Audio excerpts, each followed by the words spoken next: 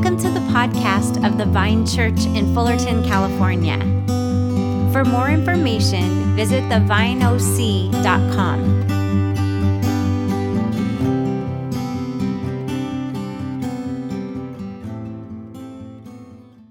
Good morning to all who are gathered here today. My name's Mike McNichols, and I currently serve as the interim pastor here at the Vine. And it's really a joy to be with you. And for those of you who are actually here on Sunday morning, November 1st, we are live right now. And so glad that we could do this together. Now, if you are new to the Vine and you would like to get more information or find ways to connect, you can just email us at hello@thevineoc.com. And someone will be happy to respond to you. You know, there are all kinds of things going on at the Vine, even though we're not currently able to meet on Sundays. On Tuesday nights from 7 to 8, we are meeting in online small groups for a time of worship and reflection and sharing and prayer. And if you would like to join with us, and we'd love to have you do that, just go to our homepage and click on Vine Midweek Gathering, and all the information that you need will be there. And you can also email us again at hello@thevineoc.com, and we'll send you the Zoom link for Tuesday nights. We have also been meeting twice a month on Saturday evenings at Hillcrest Park in Fullerton for a little picnic and a time to share the Lord's Supper together. Now, with the time change, which happened last night, we will be meeting on Sundays at noon. And this month, we'll gather on Sunday, November 8th and Sunday, November 22nd at 12 o'clock, and we will share the Lord's Supper at around 12:30. And our children are involved in everything as well. We have weekly online small groups that are specially designed for our kids with loving and dedicated leaders guiding them through their time together. The laundry shower ministry continues to serve our friends in need, gathering on the first and third Saturdays of the month. And today at noon, we will be gathering on Zoom for our monthly prayer time where we lift up the needs of our church and our nation to God. And if you'd like to join in with us today, just send a request to hello@thevineoc.com and a meeting ID will be sent to you. And now let's enter into a time of giving. We believe that generosity is part of our worship to God. And we give so that our church's shared life of worship and ministry is sustained and continued. Our giving is actually a response to the generosity of God, whose love, grace, and care has been poured out upon us. So let's pray as we prepare to give. Praise God from whom all blessings flow. Praise Him, O creatures here below. Praise Him above, ye heavenly hosts. Praise Father, Son, and Holy. And now a reading from St. Paul's letter to the people of the church in Rome.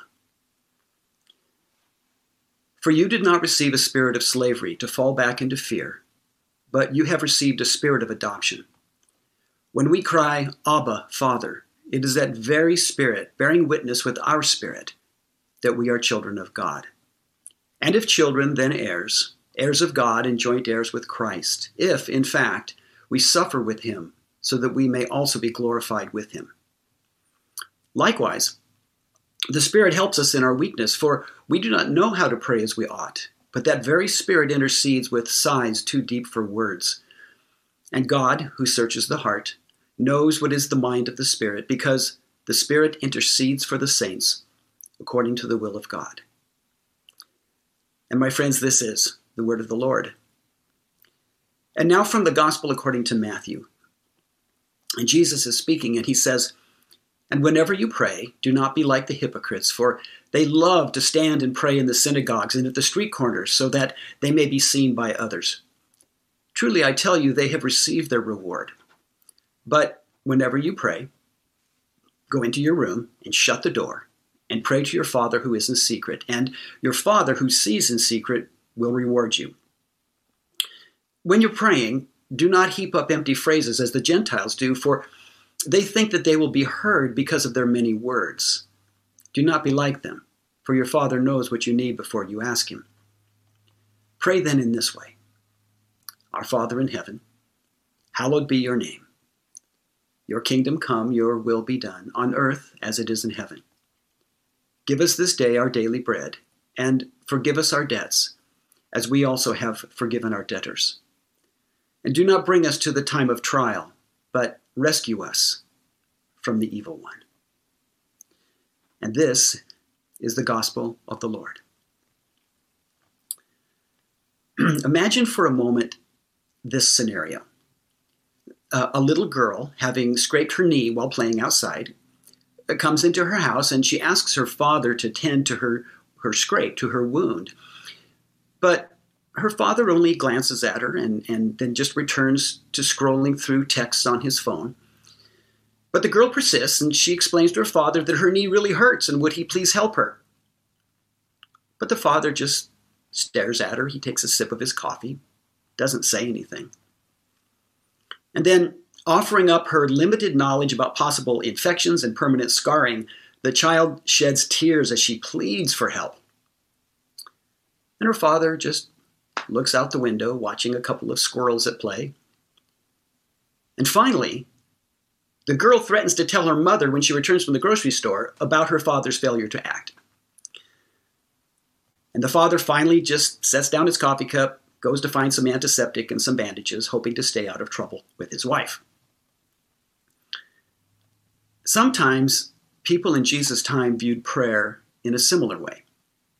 Even in our time, some can view prayer that way. They work very hard to get the attention of the God who seems preoccupied with other things and who fails to act until he's sufficiently pestered or threatened with accusations of theological inconsistency. You know, it should be no surprise to us that prayer factors significantly in Christian faith and life. The Bible is permeated with prayer, and we who follow Jesus know that we are called to be a people of prayer. And yet, many of us struggle with prayer. Surveys have shown that pastors in particular tend to have a dismal prayer life. On the other hand, there are some people who luxuriate in prayer, finding that time seems to have no bearing on them as they engage in deep conversation with God.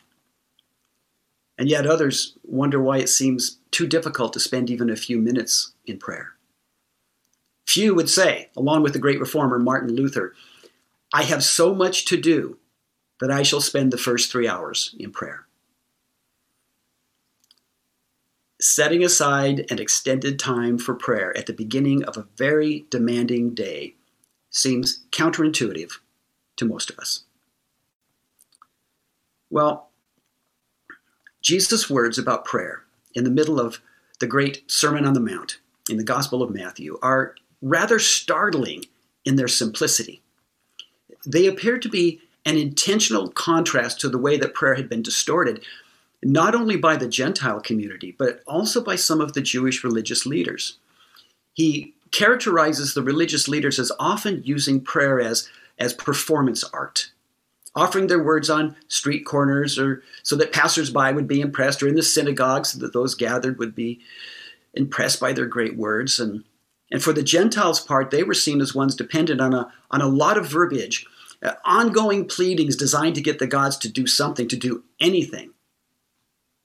And the one praying never had the assurance that the deities ever took notice. But Jesus offers a very different picture of prayer. In opposition to prayer as self-promotion or endless begging, Jesus directs his followers to pray in a quiet, secret place, even a hidden place.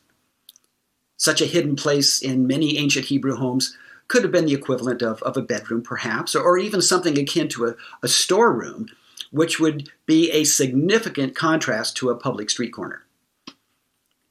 Now, it's not likely that Jesus was making a new rule about prayer being done only individually and only in a storage closet, but rather that he was rescuing it from the distortions he had described and set it in a context of quiet intimacy with God the Father, who knows what we need before we ask him. And Jesus showed that prayer is not meaningful because it is showcased before an audience, or because it's a repetitious pleading that tries to force God's hand. It is meaningful because it is engagement with the God who knows us, loves us, and cares for us. But the question often comes up. So if God knows what we need before we ask him, then why do we have to go to all this trouble? Why do we really have to bother with prayer in the first place? Can't God just take care of things without us going to all this trouble? Well, it seems that how we view prayer says more about how we think about God than how we think about prayer. According to the accounts in the Bible of God's work in the world, he doesn't seem to do much without summoning his people into what he's doing. Prayer is not the way that we alert God to our needs or to the needs of others, as if he's asleep and we need to wake him up to the urgent dramas that are happening here on earth. Prayer is an invitation from God to bring our concerns to him, who knows what we need more than what it is that we want. Have you ever thought about prayer that way? As a conversation where God sorts out what it is that we think we need or what we think others need, and then guides us into what he knows that we actually need? Some years ago, I spent time with a counselor who specialized in working with pastors. And at one point, she gave me the assignment to list all of the things that I had believed. That is, all the things that I had hoped for, things that I hoped would happen in ministry, but they hadn't happened. So I did that. And quite frankly, it was a pretty long list. And then she had me focus on one particular thing I had written about that I believed. That a lot of new people had not come to faith in my church. It wasn't that new people didn't show up. It was that most of them were already Christians and had come from other churches, and that was okay. But like a lot of other pastors, I had hoped that there would be many people coming to faith in my church and there'd be new Christians all over the place, right along with those good seasoned veterans. Now, certainly some had come to faith, but it just hadn't turned out as I had imagined. Well, wanting to take responsibility for this disappointment and not cast blame on anyone or anything else, I wrote, "I'm not very good at drawing people to the church." And the counselor looked at that and she says, "Okay, here's what I'm going to do. I'm going to leave you alone for a while in the room. I'm going to shut the door. I'm going to go get a cup of coffee, and I'll come back in about 15 minutes. And here's what I want you to do," she said. She said, "I want you to sit quietly, and I want you to ask God to tell you what he thinks about these things. What does God believe about these things?" And she left. And I complied. I mean, that's why I signed up for this in the first place, was to be cooperative. But I have to confess that I did not expect anything to happen at all. 15 minutes? Really? That couldn't possibly be enough time for me to hear anything at all from God. But it was. After she left and closed the door, I settled in and I tried to be attentive to God. I told God about my concerns and asked him what he thought about my responses. And just as clear as anything, these words popped into my head, into my mind. "It is not you who draws people. It is me." It seemed like it just shot in from somewhere outside of my head. And I trusted that it was God.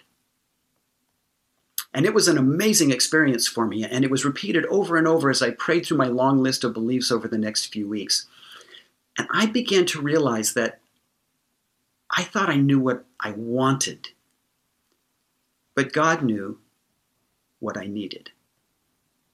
See, I wanted to despair over not finding the secret code for making my church grow as I had hoped, but God knew that I needed to trust Him, and I discovered this in prayer.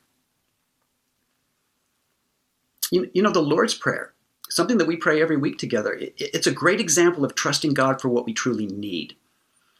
Jesus begins by counseling His followers to pray in this way. This is not to turn the prayer into a rigid formula. After all, Jesus prayed in several different ways in the gospel accounts. Rather, He's saying to pray in this fashion, in this manner.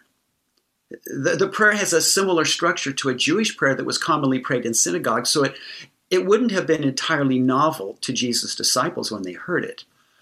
And that common synagogue prayer read something like this: "Exalted and hallowed be His great name in the world which He created according to His will.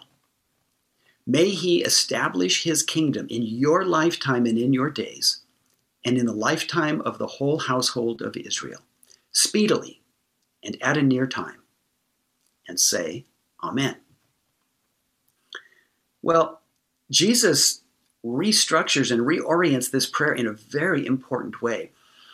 Rather than making it about God, a declaration about God, He addresses it directly to God and says that we can do the same, that we can address it to God and call Him Father. The prayer moves from declaration to intimate engagement with God. Now, the prayer certainly makes requests of God for daily bread, for forgiveness, for avoiding a time of trial, such as Israel's extended wilderness experience or their times of exile, all of which came about because of Israel's unfaithfulness. Don't want to do that again. It asks for a rescue from the evil one, whether such evil is referring to Satan or evil that is manifested through tyrants or by oppression or just in the general evil of the world at large. But all of this is preceded by something very important, and that is Jesus' assurance that God hears us and cares about us, and the recognition that God, whose name is hallowed, exalted, set apart from all other names, is bringing His kingdom to bear on the earth as it is in heaven. You know, there's a sense in the prayer that of looking ahead when God's kingdom will truly come in its fullness. It's oriented toward the future indeed. But Jesus has already made it clear that the kingdom is near, that it's at hand, that it's being known through His work and His ministry. And our prayers are to be grounded in the expectation of that reality. Our prayers are offered in response to the God who is already present, already at work, already bringing His purposes and intentions to bear upon the world in general and in our lives in particular. The coming of the kingdom of God is a really big deal in Scripture, and it's a big deal to us. It ought to be a big deal to us. And yet, Jesus makes prayer, our engagement with the King of the kingdom, something stunningly simple, even brief, and clearly accessible to everyone. You know, I've been thinking a lot lately about the simplicity of prayer. In the movie A Beautiful Day in the Neighborhood, which I recommend to you very highly, Tom Hanks plays Mr. Rogers, the famed children's show host. And it was known that Rogers, who was an ordained minister, that as he learned the names of the children who made contact with him, he prayed for each child by name. And in one scene in the movie, Mr. Rogers is kneeling at his bedside, laying down one index card after another, and simply speaking out the names written on the cards. Now, for the most part, he didn't know what those children needed, but he was confident that God did. And so he brought each one by name to God in prayer. You know, I've actually taken this practice up in my own prayer time. I pray for my neighbors, for my family, for others in my life. I pray for you. I know about some needs, but there's a lot I don't know. And so I speak out names to God in prayer, knowing that He is aware of those needs. And I'm just joining in with God as He carries the needs of people within Himself. You know, I'm wondering if by making prayer seem so simple, so accessible, that Jesus was actually inviting us into the beginning of an adventure. In my mind, I'm kind of imagining someone being invited to visit a huge mansion. And the visitor opens the door and steps into an entryway. It's a warm yet simply decorated space, and the visitor can, if desired, just stay in that space. Maybe sit a while and study a piece of antique furniture across the room, look at a painting that's on the wall, and maybe that's enough for that particular visit. But the visitor continues to return to the mansion, continues to enjoy that simple entryway, but one day leaves that cozy space and visits the great room and discovers beautiful treasures that bring surprise and delight. And then in other visits, a library is discovered, and then a kitchen where feasts are created. And there are lavish rooms upstairs and all kinds of wonders to experience. Maybe the simplicity of prayer is like that. It's a beginning place, not an ending place. The simple beginning of prayer opens a door to all kinds of possibilities. And God, whose kingdom is at hand, is already present in every space, every room, every discovery along the way. You know, I'm beginning to look at prayer as the way that we recognize the reality of God's kingdom, His rule and reign. The kingdom is already here, already near, already at hand. And in prayer, we engage with the God of that kingdom. Now, our early steps into that grand space may be tentative, even clumsy at times, but we're still welcomed in, just as we are. But over time, we discover that the kingdom is more expansive than we've ever imagined, and that it's much more than an abstract religious concept. And we begin to notice signs and wonders everywhere as God draws us into Himself and into the work that He's doing. And whether our prayers are requests or praises or thanksgivings or protests or even laments, we are welcomed to come before the Father who knows what we need before we ask Him. Even just crying out those words of endearment, Abba, Father, is confirmation that we are God's children. And God, who by His Spirit never leaves us or forsakes us, even steps in and prays on our behalf when we lack sufficient words. Isn't that just amazing? The God who summons us to Himself not only receives us in our failings and our limitations, but also empowers and sustains us as we pray. You know, if there ever was a time to let go of the idea of prayer as a laborious human effort, it would be right now, my friends. God's grace and generosity are more than mere theological ideas. They are poured out to us, and we are rescued from anxiety and self-imposed legalisms that often try to shackle us to the ground. Grace and generosity shape our engagement with God in prayer. We come to Him not in terror, not in carrying a load of guilt because we're pretty sure we just can't get it right. We come to Him in openness, assured of His care and His sustaining, empowering love. Prayer for us is sign and wonder of the kingdom that is at hand. Let's now turn together in a prayer of truth-telling about ourselves. Formally, we call this confession.